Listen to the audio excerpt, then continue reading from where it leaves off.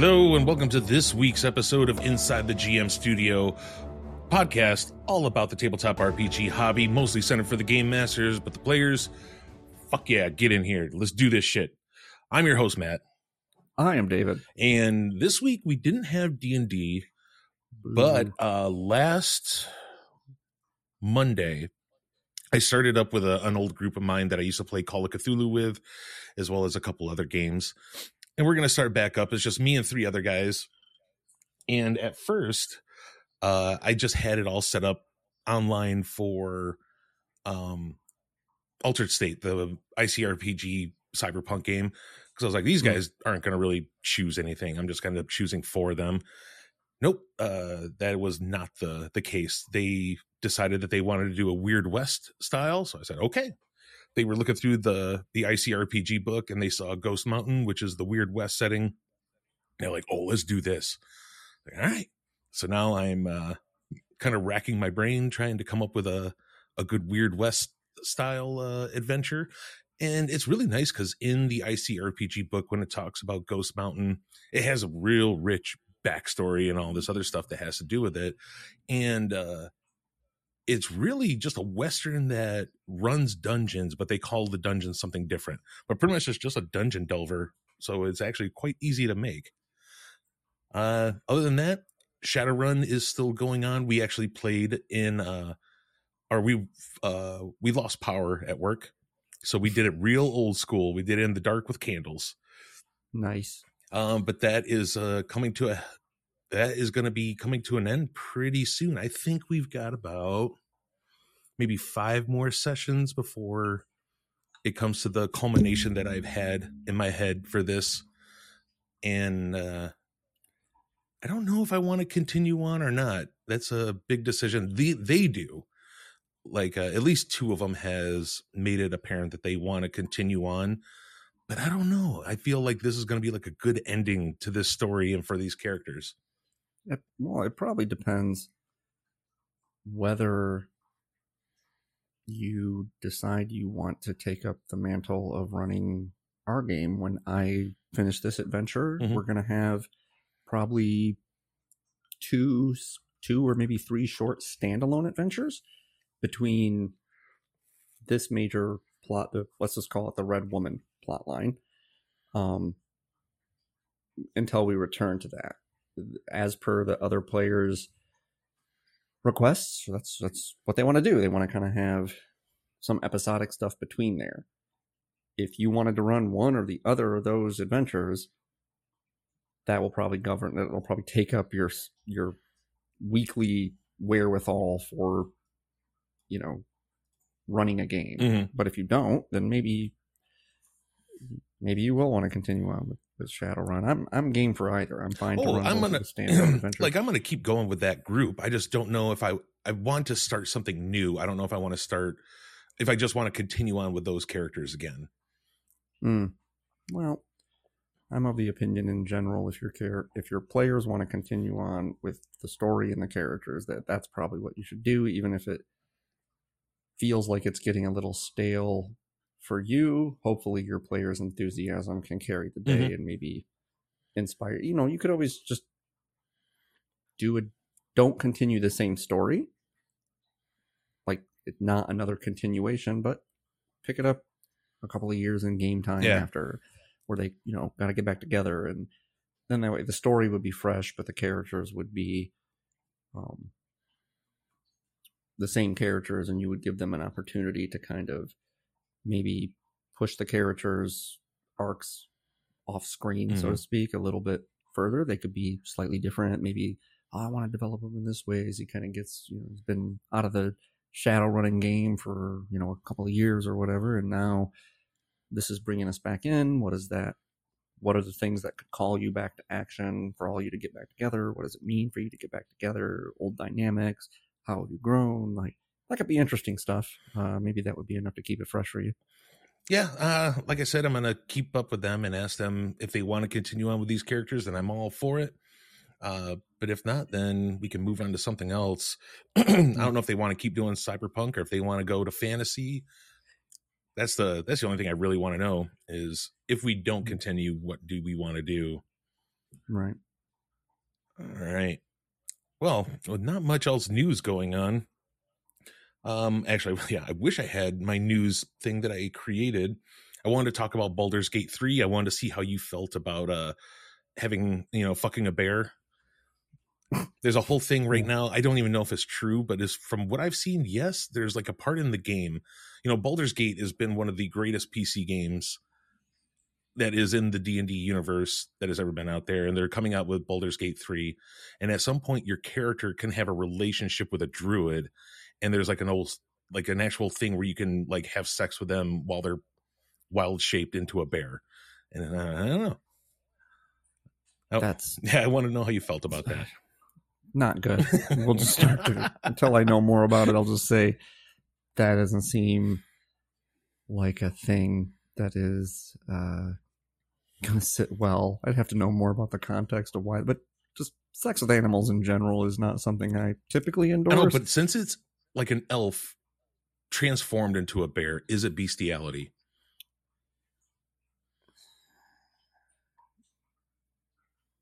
That just gets into the operational definition of what constitutes a beast. If they don't have animal intelligence, then no. But it really raises the question of why you would be sexually attracted to a bear. Yeah. That's weird, right? I mean, even if it has the mind of somebody that you admire and respect and all that, like, just, that's weird that you would want that when you have the option to not have that. Mm. When you have the option to have elf, which by most accounts and most fantasy settings are pretty aesthetic by human standards, or giant, disgusting fucking animal. Like, why would you want it? Moreover, why is there sex in a D&D game anyway?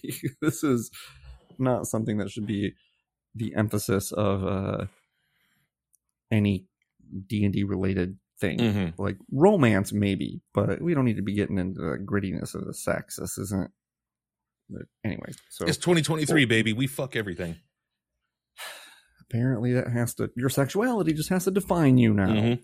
Apparently, even if it's in some fantasy world where it's really not about interpersonal relationships and romance so much as it's about all about grander stakes. Having some drinks, getting weird, and being like, "Hey, I know you could turn into a bear.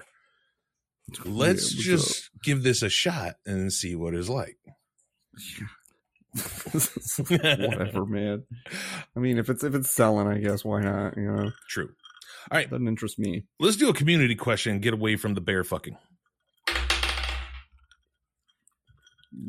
One. Get an ace. All right, this one comes from Catarail. Okay. Looking for a luck-based stakes game to add into my game. I'm starting a homebrew Pathfinder 2nd edition campaign where a prominent character is a goddess of luck. Games an adventurer who runs a casino and loves to play high-stakes games with mortals, though she never alters the luck and results of the games, preferring raw randomness. I want to add into this character and its themes by having my players have a game or several during the campaign against her with personal stakes. However, I'm not sure how to pull this out. I was thinking about a simple dice-based game I play on Foundry, by the way.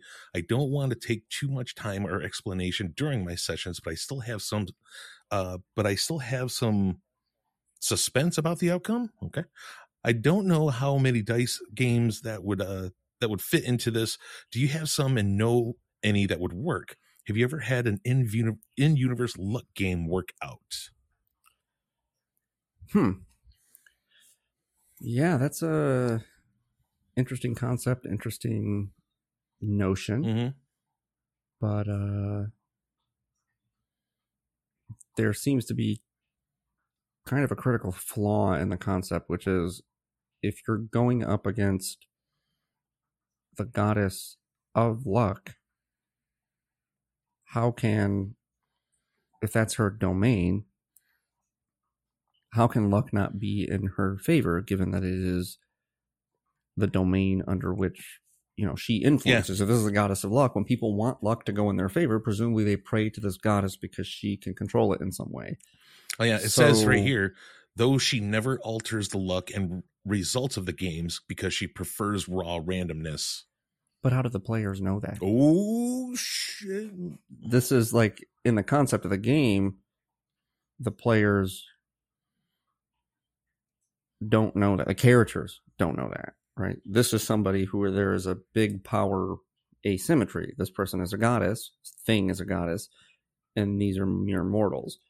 So that provides the most of the drama right there.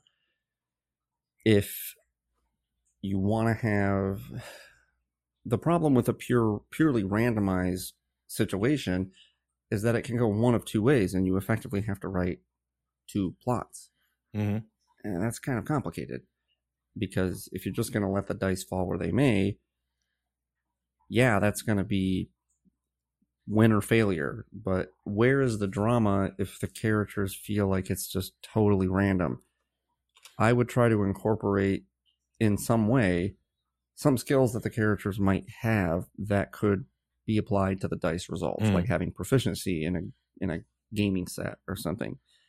That would skew the results a little, because but if you're just content on it having be a total game of chance, you need to appropriately set the stakes and give the players the option to opt in.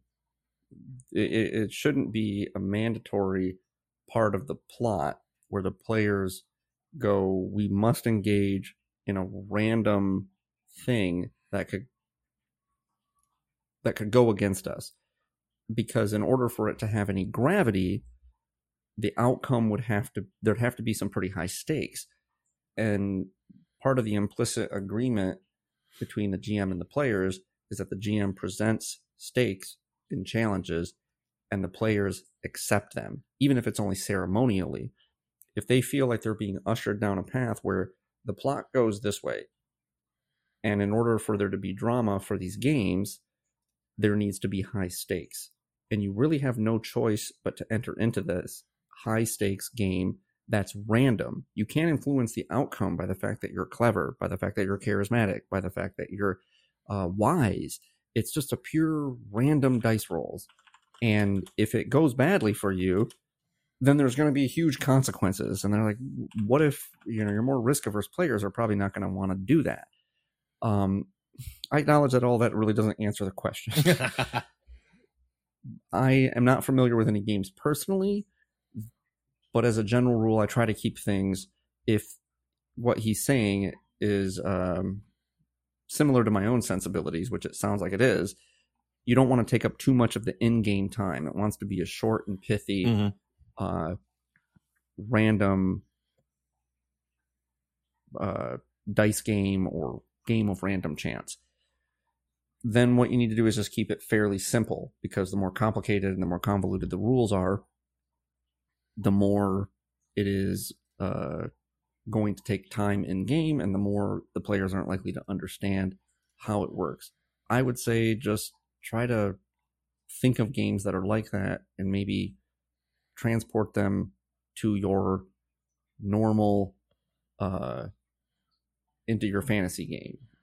Dice is an actual game. You just play dice. This is a game that people play. It's fairly random, and part of the reason it doesn't have much appeal to me is because of that. There's really not a lot of skill involved in it's not like for instance, Yahtzee. Yahtzee is a dice game, and so is random, but there is some skill involved to it, and to like where you assign things and how you play things and whatever.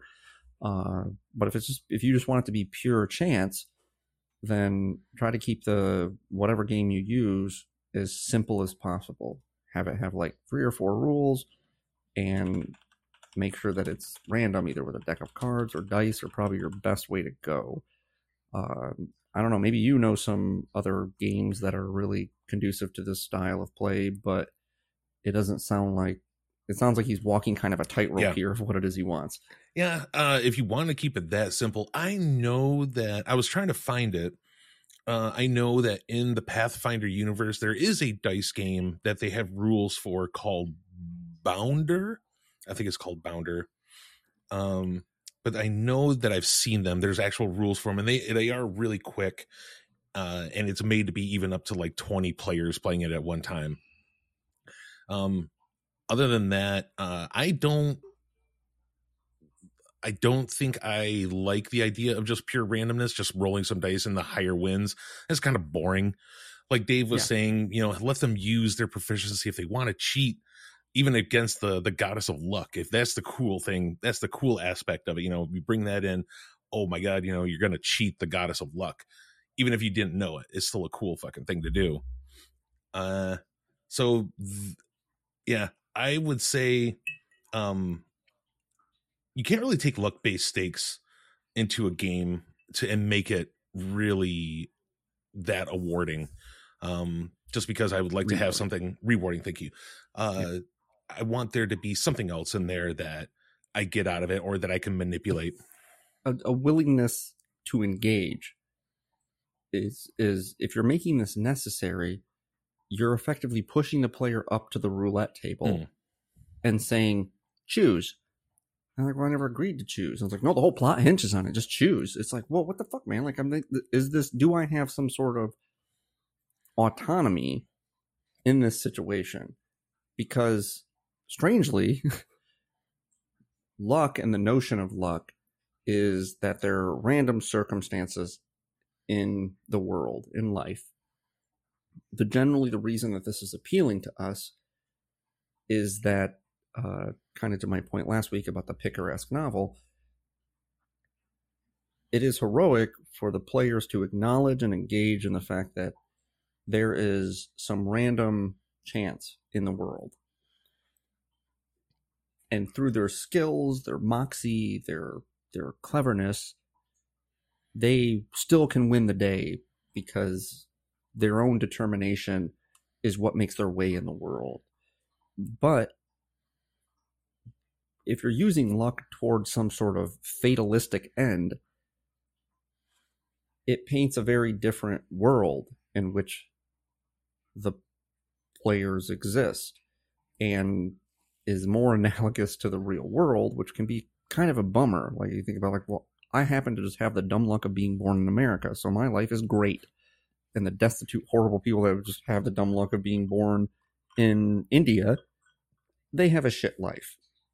That's no virtue of mine, and no detriment to them. They're not bad people, and I'm not a good person just because I have a good life and I'm rewarded through random chance.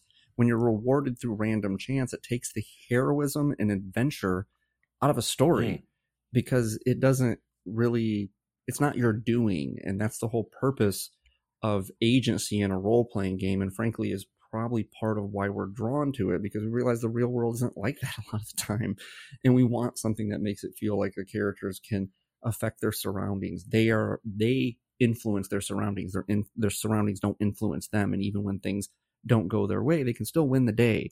So you're really walking a tightrope here, and the concept is a neat concept, but I don't think you're thinking about the broader implications for your world and the way in which it's going to play out in the psyche of your characters, who are likely to feel helpless and likely to feel like they have no choice but to engage in random acts, like the stakes that are going to be high. You could have them be really low stakes, but then it's like, where's the drama in that? It just doesn't, people in the taverns in your world don't gamble dice games for like a measly copper piece. Likely that's not, someone gives a shit.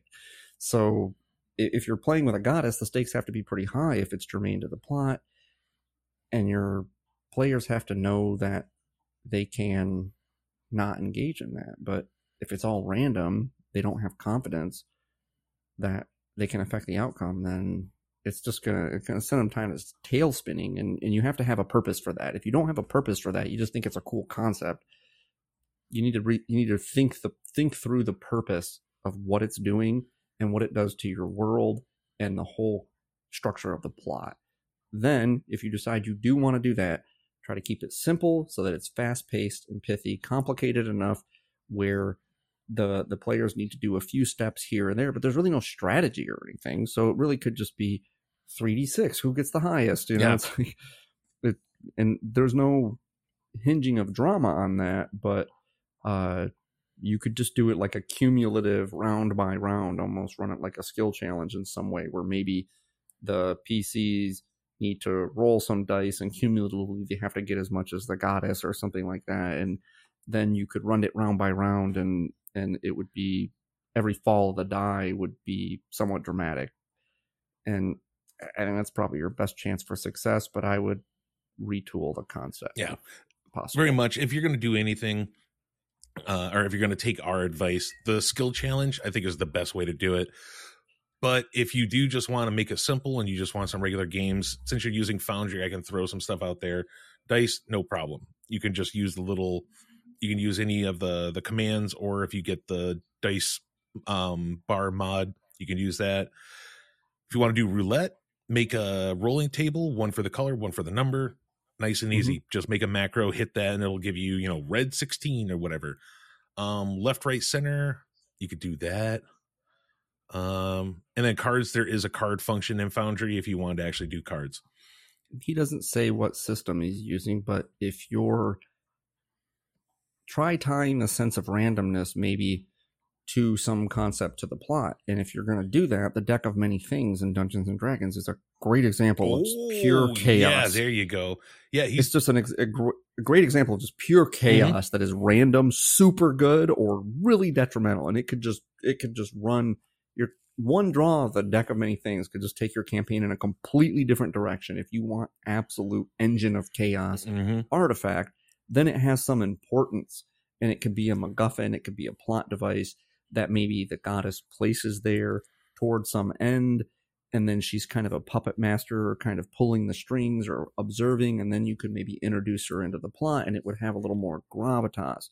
But just, that if you're in D&D, then that's probably the best vehicle for that as a story device that would help put that randomness and chaos in the player's mind. Yeah, that'd be really great, because I know in the DMG they talk about with the Deck of Many Things, or maybe it's just in a couple of the adventures that I've read, but it's usually found with the Herald of Fate. Like, you walk into a room and there's this cloak cladded skeleton that just has the deck in front of him, and he said, he's just like, oh, you want to tempt fate?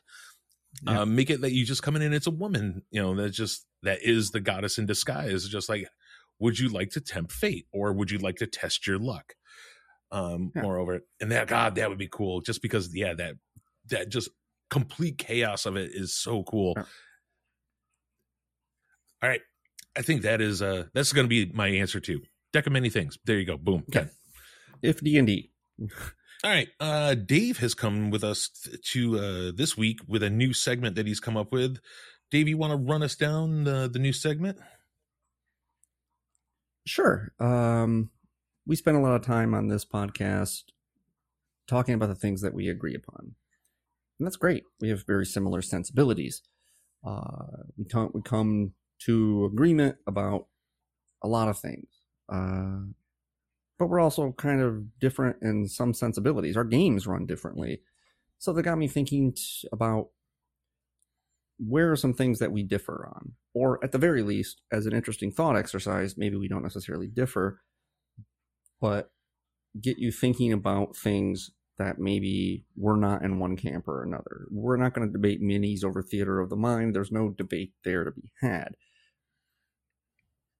But I like to think that even if I don't subscribe to one camp, and perhaps if you don't subscribe to one camp, that we can think through the merits of that. And so I used to coach a high school debate team here in California, and I really like rhetoric and I really like debate, and I think it's a very good way to see counter viewpoints and the validity of them. So I decided to maybe we could pick a few of these things each week that would segue into our main topic and call it State Your Case. So this week, I chose a thing that is maybe Matt or I have strong sensibilities about one way or another, but really just have different purposes in your campaign. We had spoken previously toward the beginning of the podcast, maybe our 5th or 6th or 7th episode, about what makes a good villain. And there are some pillar things that make a good villain, but they probably fall into, independent of those pillar things that all good villains need to have, there are some things that make a villain likable that you like them, you root for them, or you don't necessarily root for them, but you are intrigued by them. As per our previous discussion, villains are not hamstrung in the same way that heroes are. So they can, in a lot of ways, be more interesting. Likeable villains in film, in particular, are really have a lot of gravitas. They contextualize things in the plot. So Hans in Die Hard is a really likable villain. Mm-hmm. You know, he's.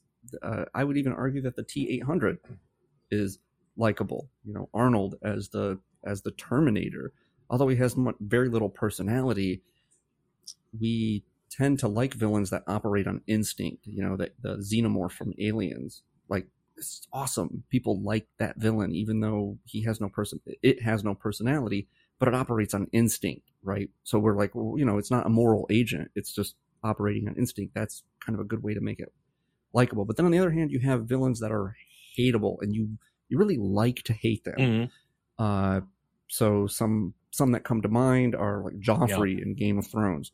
It's just absolutely fucking despicable villain. Two sides of the same coin. They probably share a lot of things in common that make them a good villain, but they serve different purposes. And so today, Matt, state your case. Likable villains or hateable villains? Which camp are you in? I'm going for the likable villains. And go ahead and give me your first point, or your initial thesis, your opening statement, if you will. My first point, when it comes to villains, yes, they are the person that is up against your hero, but with likable villains, there's nothing that gets you more into the story, especially the conflict between the hero and the villain. Mm-hmm. If you almost feel like more connected and you'd rather see what happens to the villain more than the hero. And there's nothing more crushing than when you get to love this villain so much, and you know that he has to be defeated in some way. He either has to be locked up for the rest of his life, or he just has to be killed.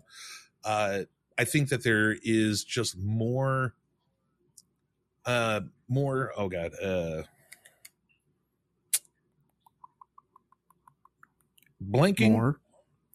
More blankets. More blank. There is more that you, no, I'm just going to reword it. You will be more invested if the villain is more likable, especially if it's a long term. Okay, emotional stakes. There you go. That's the word I was thinking about. The emotional stakes. Okay, that's kind of where I thought you would go with that. There's more inner turmoil for the characters needing to defeat the villain because he or she is likable. Mm-hmm. You like them, and so you realize the inevitability of defeating them is going to create some inner turmoil, right? Mm-hmm. So I'll approach my first counterpoint in a similar vein, from an inner, emotional, character-driven way, which is, if the villain is hateable, despicable, there is more catharsis when they are defeated. The players and the characters in the game feel more a sense of relief, and there is a crisper line between the villain running amok and the removal of them from the plot, meaning that there's a crisper sense that the world is better, that the characters feel a sense of relief, and almost everything in their wake is going to be improved by the fact that the villain is gone. No one is heartbroken at all, and that gives a big spike in an otherwise kind of dismal world. I accept fully that this doesn't necessarily translate to every genre, mm-hmm. but in a fantasy genre in particular, and probably to a lesser degree, if it's heroic fantasy, or it's say gothic horror, or it's probably not as much in maybe in some sci-fi settings, but not necessarily in a cyberpunk setting that relies a little more on moral gray area.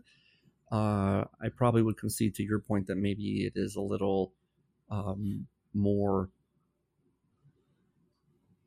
good to have them likable in that circumstance. But I think for most genres, if you want the catharsis and release of everyone feeling good at the end of the plot, if the villain is defeated, that it's necessary for them to be despicable. What's your counterpoint to that? So when the villain is a little bit more likable, I always think of the old friend, or hell, it could have even been like an old party mate that has kind of turned the tides.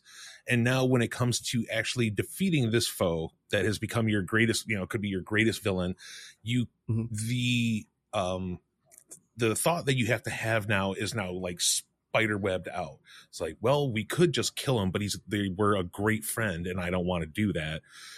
Or we need to peacefully get him to come in peacefully, or, just a way of restraining. The way to defeat them, there's just a lot more opportunities. There's a lot more things that you could do. It gives a little bit more dynamic vision to where the adventure could be going. And I like that. So there's more choice. Character development is what you're tapping into. Yeah, I can concede that my standpoint is a little more simplistic, a good versus evil kind of view. And certainly in the kind of Magneto in the X-Men sense, there is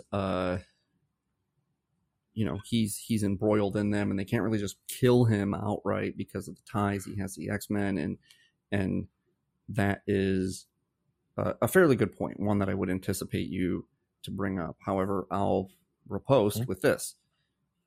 When you make a villain in a game, we're not talking about a movie.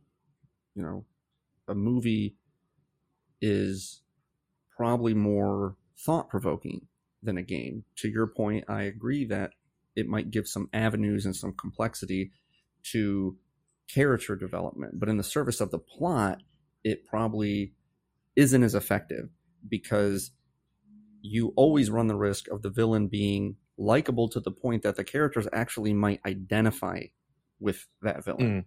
If you make them likable enough, maybe they don't want to see them go away. And maybe that might open other avenues for their character to explore aspects or to come up with creative problem solving. But it could potentially derail the plot and also blur the line between what is good in this world and what is not good. Now, don't get me wrong, I really like narratives with lots of moral complexity, and you chose first, so that's I'm not saying that I like hateable villains as a general rule more than I like likable villains. I'm saying for the purposes of a role-playing game and a plot that is predicated on having a story arc and a clear catharsis, that a hateable villain has more utility. It's very true. I will definitely say that a hateable villain, where you're going, when you finally defeat that villain, there's nothing that feels better. Yeah. As soon as they go down, it's just, fuck yes, we finally did it. Fuck this asshole. Let's all go get drunk. But I would. Oh yeah, go ahead. Oh no, I was just going to say that maybe since it seems like we've kind of pushed past the debate portion, maybe that segues into how do we craft, if we're interested in crafting a likable villain, why don't you lay that out, and I'll lay out how I think you can craft a despicable villain in a way that serves those goals. So what would you say kind of the big pillar things for making a villain likable are? So I wanted, that was going to be one of my next points, was that we talked about plot devices not too long ago, and a good likable villain that the party has to go up against can be used as a plot device. Look at Moriarty from Sherlock Holmes. He keeps showing up, but one of his big things is he enjoys, or the Joker from Batman, they enjoy their adversary being around, and they almost make it a part of their, this is my reason for living, is to torment you, but I'm going to help you figure it out. at the same time. Moriarty wants to push Holmes to his limit. He wants to really challenge his intellect and, you know, everything about what he is great at in order to find this. And Moriarty wants him to discover this. And he just wants him to know that if you don't, well, a lot of bad shit's going to happen. And I think for a story like that, if you want something with a good plot device that is intertwined with the villain, the best way to do that is a villain that is likable in order to keep them around long enough to push you through probably 3-4 adventures into the campaign. Yeah, they're almost like a mentor. It's that whole biblical notion of steel sharpens steel, right? And they look at it like the Joker says this. The Joker is one of the most likable villains ever, because you can identify with his baseline assumptions, and then they're just a click further than the normal person would really take things, and that can be cathartic for us, especially in like a film or a book, because, you know, we all kind of have like a somewhat dark desire to act out the id in some way. I don't know, and it's so weird with the Joker because he is so chaotic and he just has no morals whatsoever, and like he'll kill at the, you know, just the littlest thing. But yet he is, like you said, he's that likable character, and you don't really understand why until you really think into it. Yeah, because he has clear principles. His thesis is that this world and all these pillars of society that everything is built upon are corrupt, and given the right circumstances, everybody does the corrupt and self-serving thing, and he wants to prove that, and he orchestrates scenarios where he proves that. And the reason that Batman and his dichotomy is interesting is that they are effectively two sides of the coin. That's the reason that the dialogue in the interrogation scene is some of the best dialogue ever written, because it's a back and forth, it's a battle of ideas where the Joker says as much, you know, we're the same, you and me. I can't exist without you. It's like, this is fun for me and this is what I want, and it elevates this villain to a status removed from a lot of things, and is probably more ideological. On the flip side of that coin, if you want to make someone despicable, then you have to do the opposite, which is invert the things that you know, you make them likable, which is villains that are likable typically have they're typically kind of clever, they're principled, and they have other superficial markers that we like. They're charismatic, they're funny in some way. So if you want to make a villain really not very well liked, they probably could and should be abrasive.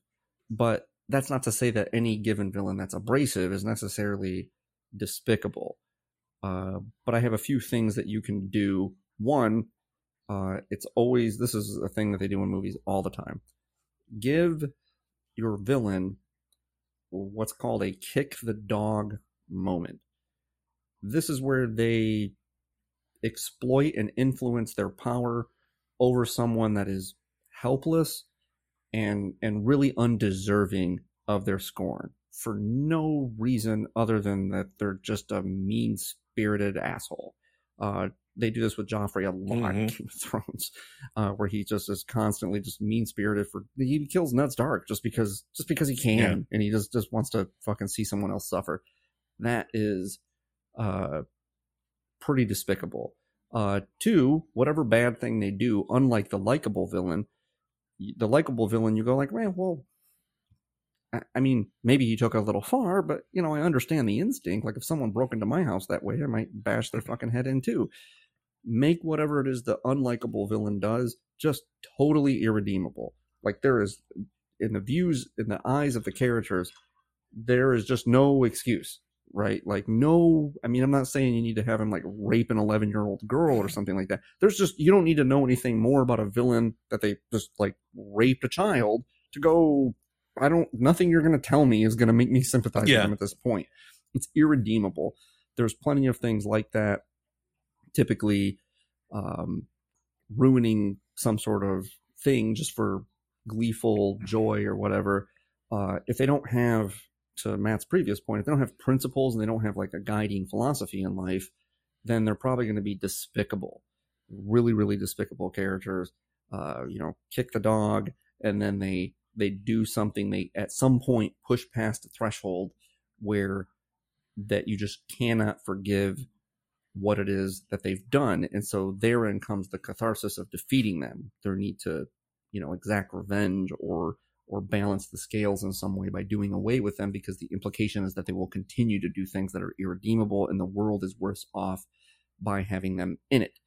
So those two things are pretty big. And then I would say a third thing is just kind of a character concept thing, which is typically a villain is likable if they, through whatever means, the power that they have is earned because they're clever, because they are physically formidable. You want a villain to be hateable, have them have some authority that they did not earn. This is, again, Joffrey in the Game of Thrones is like, he just inherits being king, and he doesn't deserve it. He doesn't behave like a king. He doesn't have any sense of duty to his people. He's just totally drunk on power. Characters that have advantages over other characters in your world that they did not earn through whatever, they inherited them. They're just innately better. They just know all the magic without learning and studying in some way. We tend to hate people like that. Yeah. We tend to hate people that have power and authority over, especially our protagonists, and especially over the weak and innocent that our protagonists want to protect. Mm-hmm. It's not earned. It's not a good, it's not a good way to to illustrate that your character is relatable. So if you want to make them hateable, make them just totally have the world at their feet through no doing of their own, through sheer happenstance, through hereditary, through whatever. Anyway, would you have anything to add about making a villain hateable, or anything to add about making a villain more likable? No, I don't on those there, but I did want to bring up, unless you got anything else, I got something here that I found. That was kind of my three things on that. Okay. Front. So I have been going to this site recently.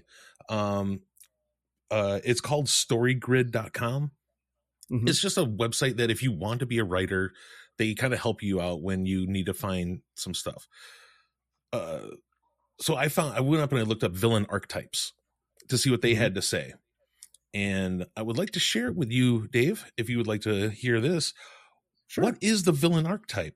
At its simplest, a villain is an antagonist who opposes the protagonist's goal and desires. However, a truly great villain is more than just a one-dimensional character who exists solely to thwart the hero. Instead, the best villains are complex, fully realized characters with their own motivations, goals, and desires. So, let's get into the characteristics of a great villain archetype that they have, and let's see how you feel about it. Sure. Number 1, compelling motivations. A great villain has a compelling reason for why they are doing what they are doing. They believe that what they are doing is right, or at least necessary, and this makes them much more interesting than a villain who is evil for the sake of being evil. We often see the villain's motivations become known during the speech in praise of the villain obligatory moment. I love that. They talk about obligatory moments all the time. And, the speech always has to be done. Yeah, Shakespeare calls it a soliloquy, right? Yep. Where the character is talking to the audience, but effectively talking to themselves, like an inner monologue, but they're actually saying it. This is a trope in video games. It's a trope in anime where they like tell you their evil plot or whatever. Why the they're James doing what Bond they're doing. Villain specifically. Yeah. And so those are kind of flat, but to me, Magneto is probably the best version of this villain. Magneto is a totally relatable, likable villain. You're like, man, maybe he's going too far, but if I didn't have Professor X as an anchor for a different way, humanity has declared war on mutants, and mutants are clearly superior. Why would you not take up arms against them and believe that a war is brewing and that you need to kind of marshal your resources, organize people, and if humanity is going to be hostile to you, then good luck to you, right? I have these amazing powers. And so that's Magneto encapsulates that version, likable villain. All right, so going through the likable and unlikable villain, like you were saying with like Joffrey, he's almost evil for the sake of being evil. Now, according to this, it's not that compelling. No. Or do you agree that a villain that's evil for being evil is not compelling? I agree that as a character, they're not a particularly interesting character, but they serve their role in the plot of having the like, are you telling me that like when Joffrey gets poisoned in Game of Thrones, you're not just like, yes, yes, right? Like, thank God, right? When Arya kills Walter Frey, another great example. So, but they serve that purpose. And in a role-playing game, I think that purpose is more in line with what it is you want for the plot than the interesting character elements that serve. And you can kind of straddle some of these like likable and hateable. Like I would be surprised if the archetype, again, I kind of brought up villains that act on their pure nature, right? Like the T-Rex in the T-Rex in Jurassic Park. More likable than Newman's character, or whatever that guy's name is. It's the T-800, the Xenomorph, anything that's just like acts purely on instinct. They're a villain, they're an antagonist, and they have malintent. But we kind of don't begrudge like something that's programmed essentially to do harm to the characters. We kind of go like, yeah, it's kind of it's like a pure engine of destruction. It's like kind of cool, right? Yeah. And so that's kind of an archetype, at least in my view, too, and is in the likable category, not in the dislikable category. All right, number 2, ideologically driven. A villain often has a particular unwavering way of seeing the world and consistently acts out of this ideology. It's pretty much a given. That's the Joker. Yeah, exactly. It's the Joker. Yeah, hell, you could put it almost anyway. Well, especially in comic books, there's a Joker, that's Lex Luthor. That's that's a lot of different characters. Yeah, but the Joker is the best. It is version very much that. so. Number 3, intelligence. A smart villain is always more dangerous than a dumb one. They can outsmart the hero, anticipate their moves, and stay one step ahead of them. Moriarty. That's Moriarty. Yeah, this is going to come back up later on when they have another thing there that's just like, when you create a villain, this is the things that they need, and this is going to come up against that. Where intelligence should be the number 1. But yeah, Moriarty specifically, fuck yes. Yeah, he's the epitome of that. Number 4, a tragic backstory. Some of the most memorable villains have a tragic backstory that helps to explain why they turn to a life of villainy. This backstory can add depth and complexity to the character, making them more sympathetic. This I don't agree with fully. It's not an archetype. No, it's not. It's an element of a villain. Yes, exactly. I frankly feel like there is too much of that. I don't really care for the new Joker movie with Joaquin Phoenix as much as I think it is a brilliant piece of cinema. Yeah. Does not really belong in the Batman universe. I felt like that was really shoehorned. I think it's a good movie. Yeah. Oh yeah, it's a great movie. It's just a bad Joker movie. Yeah, it doesn't really fit. Yeah. I don't need same thing with the original or the remake of Halloween, where we get like the first entire act is like 30 minutes of Michael Myers' childhood. I don't need contextualization for why the villain. No, I prefer the way I prefer just what was his name, Professor whatever his name was, saying that when I looked into his eyes, all I saw was black evil eyes. Oh yeah, it's just pure evil. Just pure evil. Dr. Loomis. Dr. Loomis, that's what it was. Yeah. So that's 70s villains, all the dirty hairy villains are kind of this way. 70s villains were great with this. We don't need Han's backstory in Die Hard for him to be a good villain. I don't really want to necessarily sympathize. That's not an archetype. It's an element that you could incorporate into any given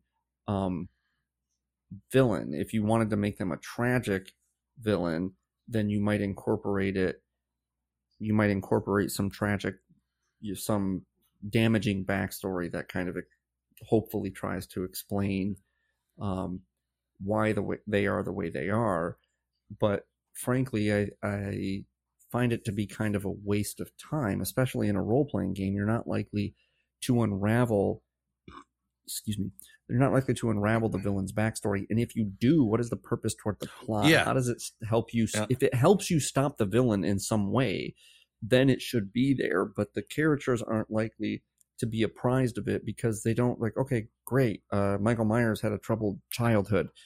Does that help me? Yeah. Like stop him killing people? Like it really doesn't. If and you I don't go really in need... to actually flesh out the villain's backstory and the tragic nature of it, and this is why he's evil, this must be the backbone of your adventure that you created.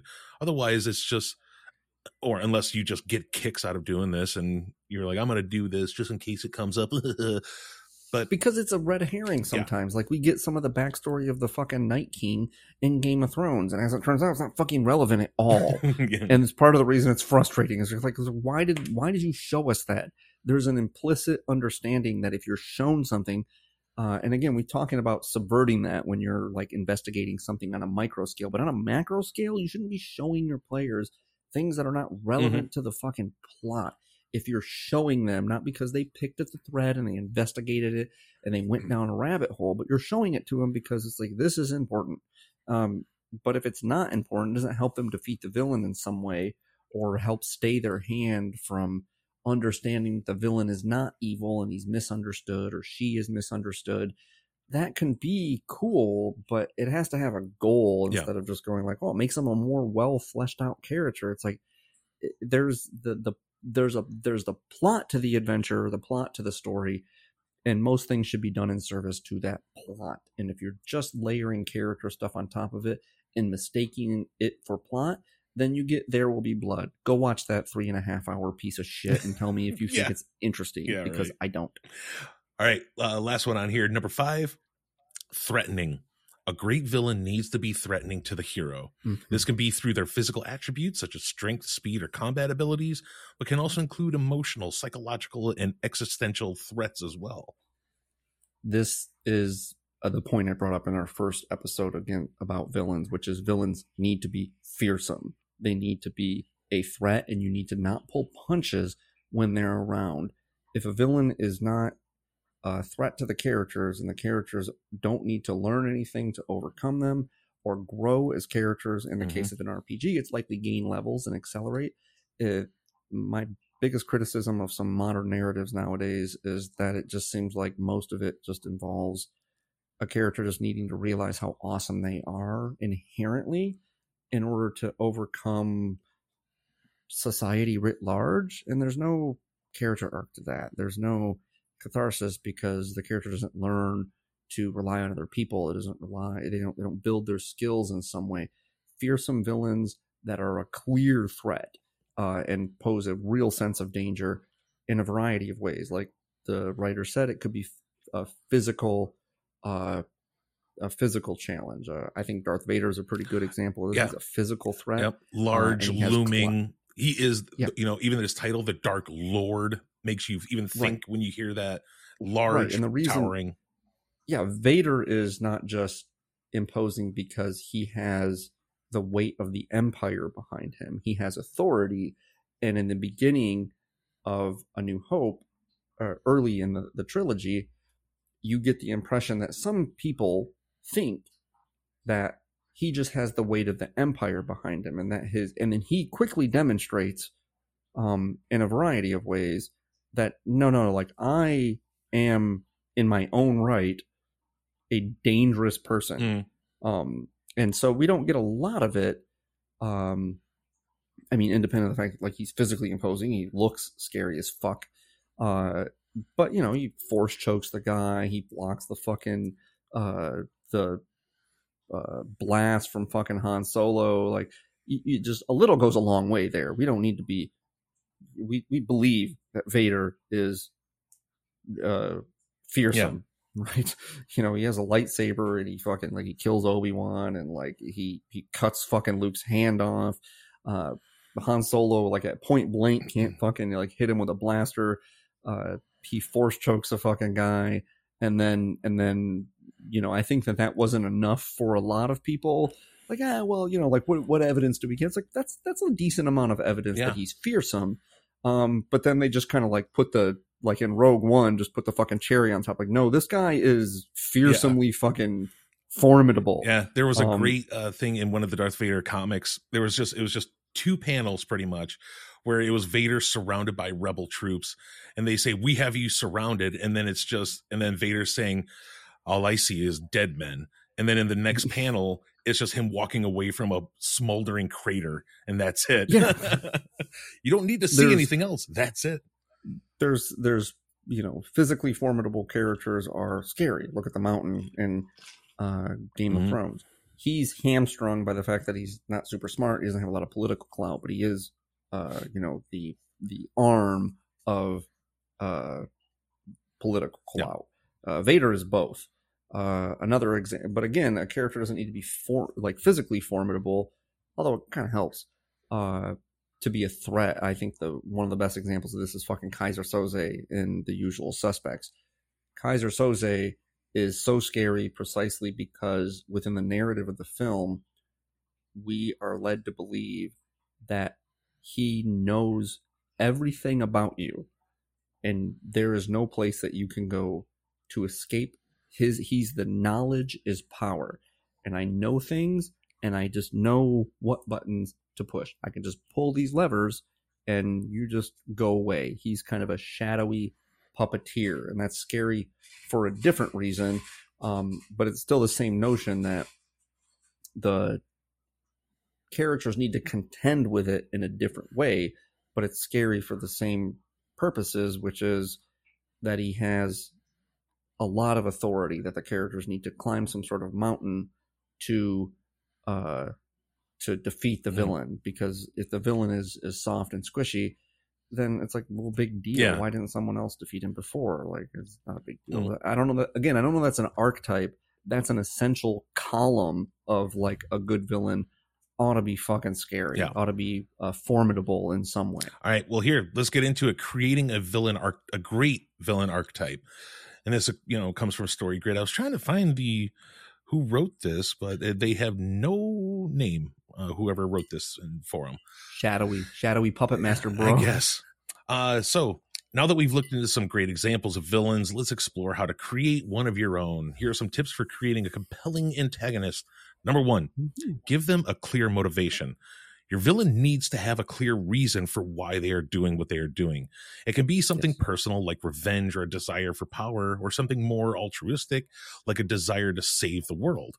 This one is my number 1. I can see where people just want their bad guy to be bad. But even Joffrey had, the reason he got into power is he was born into it. And yes, he's bad for being bad. But there's still more to his background than anything, than just he's evil for being evil. But did you have anything to add on to that one? No, in particular, if you're trying to make a likable villain, that's more important than if you're trying to make a hateable villain. But I agree that as a general rule for good character development is characters need motivation. Why is the villain standing in the character's way? Why do they bother to endeavor to do what it is they do? And if you don't know that, then they're just going to kind of seem like mustache twirling evil people. And it's like, it doesn't really ever call into question why something is evil. And maybe this is the moral relativist in me, but that's really boring to just accept that there is good and there is evil. I think it's part of the reason we both kind of eschew and don't really focus a lot on like alignment. Yeah. And it's like, well, because that's just boring. It's just saying like, well, I am good. And sure, they should be guiding principles and kind of usher your character in a certain direction. But if you're only ever like relying on those as the measure for what it is your character is doing, then likely you're not putting yourself in some, sticky moral situations that allow for a little bit more nuanced character development and plot. All right, number 2, make them complex. Your villain should be a fully realized character with their own backstory, motivations, and desires. They should be more than just a one-dimensional character who exists solely to oppose the hero. Now, this, I could see it two other ways, because we are playing a game, right? We are creating a story, but we're not writing a book. Right. So I don't think when it comes to role-playing games, you don't have to do this. You can, sure. Like Dave said, if you really try to put all this shit in, or like I was saying, it better be a backbone or at least some sort of plot point in your game for it to ever come up. Otherwise, there's no reason that you need to delve that deep. I challenge this pretty firmly in some particular cases, because to the previous point, or perhaps it was the point before, I don't remember, making your villains fearsome, part of what can make them fearsome and a big challenge is precisely because they don't have a lot of complexity. Like I said, I point to things acting on instinct. The T-800 in Terminator is precisely fearsome because it has no other motives. And Reese says as much to Sarah when he's explaining why the T-800 is a threat. It will not stop. It will not ever do anything or think. It has no other motives but to kill you. And it will just never, ever cease until something stands in its way that is strong enough to stop it. And so that sets the stakes of the game, that it's like, I am here to protect you, but this thing is just a juggernaut that just has a singular mind that just pushes forward to get to you. So the stakes of the game are implicit. Get good enough, get competent enough, get strong enough to deal with this or die. That's stakes of the game. And it's the reason that at the end of the movie, it is so cathartic when she uses her uniquely human characteristics, that is her cleverness and her intellect. She takes advantage of the fact that the Terminator is just a singular-minded thing, and she lures it into the press, and it's the reason it's so fucking awesome when she lures it in and she gets out the other side and she pushes the button and she says, "You're terminated, fucker," right? Strong and like clever. And it's like, that's a fucking character arc, man.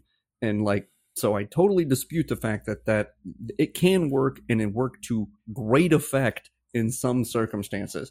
Same thing with Ellen Ripley, like in Alien and Aliens, is she takes advantage of the things that make her uniquely human to defeat the alien.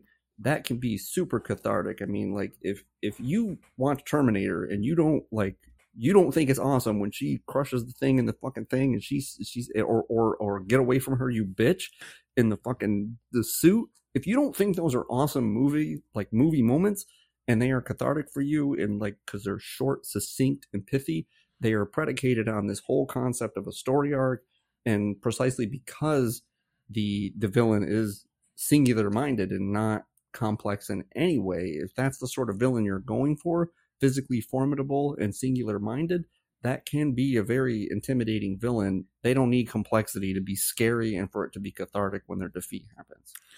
I'm going to put the next two into one, because number 3 and 4 is make them physically threatening. Your villain should pose a physical threat to the hero. This can be I already said that. Yeah, this can be through strength, combat abilities, or other powers. 4 is make them intelligent.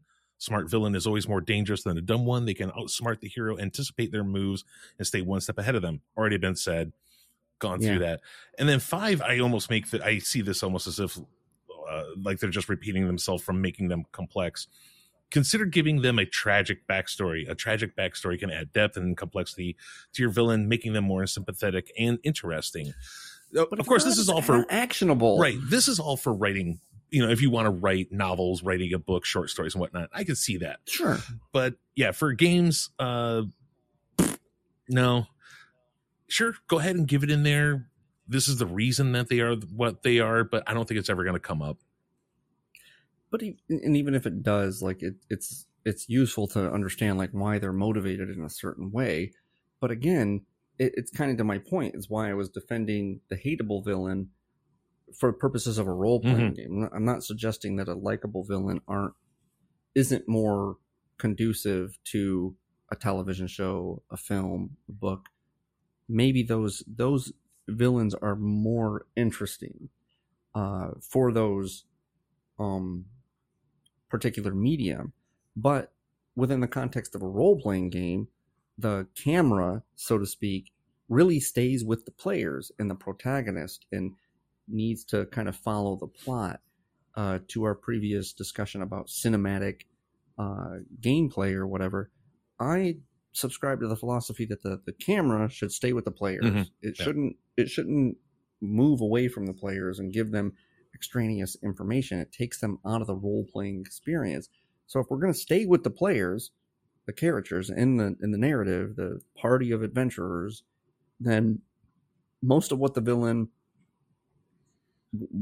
has happened to the villain is not really germane. They're not likely to learn it, and it's not actionable. And so consequently, you want someone that they're striving toward, they're playing catch up with, and is a carrot that you're dangling and moving in the plot and trying to like race against time to defeat, so that a likable villain is more interesting in the context of a overall story that might not be hampered by focusing only on one group of characters. It can bounce around in time. It can illuminate the character's motivation and give certain scenes more gravitas. But that role-playing games don't really work that way, and so because they don't work that way, I land on the side of making them likable. Villains are more fun to play. Yeah. I really I try to straddle a little bit of both, but I don't know. Well, I wanted to just do this the sentence that begins their final words in here, this last paragraph that they have, I think is really good. The villain archetype is a crucial component for any great story. A well-written antagonist can drive the plot forward, challenge the hero, and keep the readers, or in this sense, the players, engaged. Yeah, I agree with that. I also... They're delineating a lot of the points that they make about tragic backstory, giving the villain texture or whatever, is actually teasing out the difference between an antagonist and a villain. Right. Yeah. Right? Like all villains are antagonists. Mm-hmm. They said so in their opening statement on that. Yeah. All villains are antagonists, but antagonists are not necessarily villains. If you want a villain is villainous. A villain is despicable in some way, like, for lack of a better word, the audience, and in this case, if it's a role-playing game, the audience is the players, judge them to be bad. And so the more you move away from that, the more you're moving away from the concept of a villain and just an antagonist. And that's fine if you want a morally gray landscape. We talked about this with the concept of the anti-hero, right? Like, characters need to have flaws, and sometimes you have enough flaws to the character is a protagonist, but not a hero. A hero acts heroically and does things of great moral fortitude. And if you have someone that isn't doing that, you have the Michael Chiklis in The Shield, you have the Tony Sopranos, the Don Drapers, the Walter White. The Walter White, I was trying to remember his name. I almost called him Heisenberg. The Walter Whites of the world. They are morally gray characters. They are anti-heroes. You identify with them in varying degrees.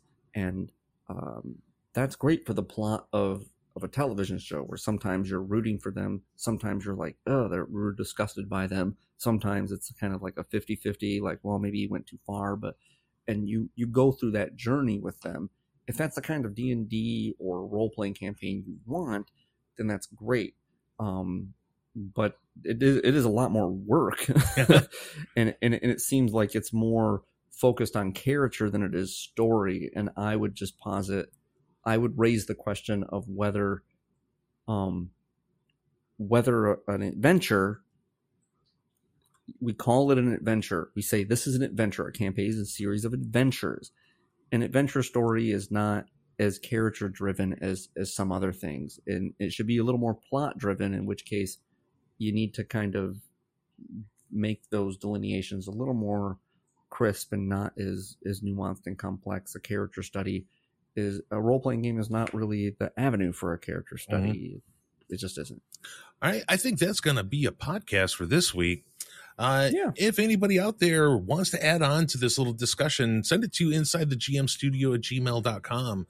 And if you wanted to come in and look at our faces while we talk about this shit, you can go to twitch.tv/InsideTheGMStudio or even youtube.com/InsideTheGMStudio every Sunday at 9 o'clock Eastern, 6 o'clock Pacific-ish. We're gonna, just ish. Yeah, write us and let us know who you think is right. Is Matt right or am I right? And then come back. Who's right? Yeah, come back next week for our next segment where we're gonna go head to head. I've already got an idea. Oh yeah. But for this week, for Inside the GM Studio, I'm Matt. I am David. Good night. Good night.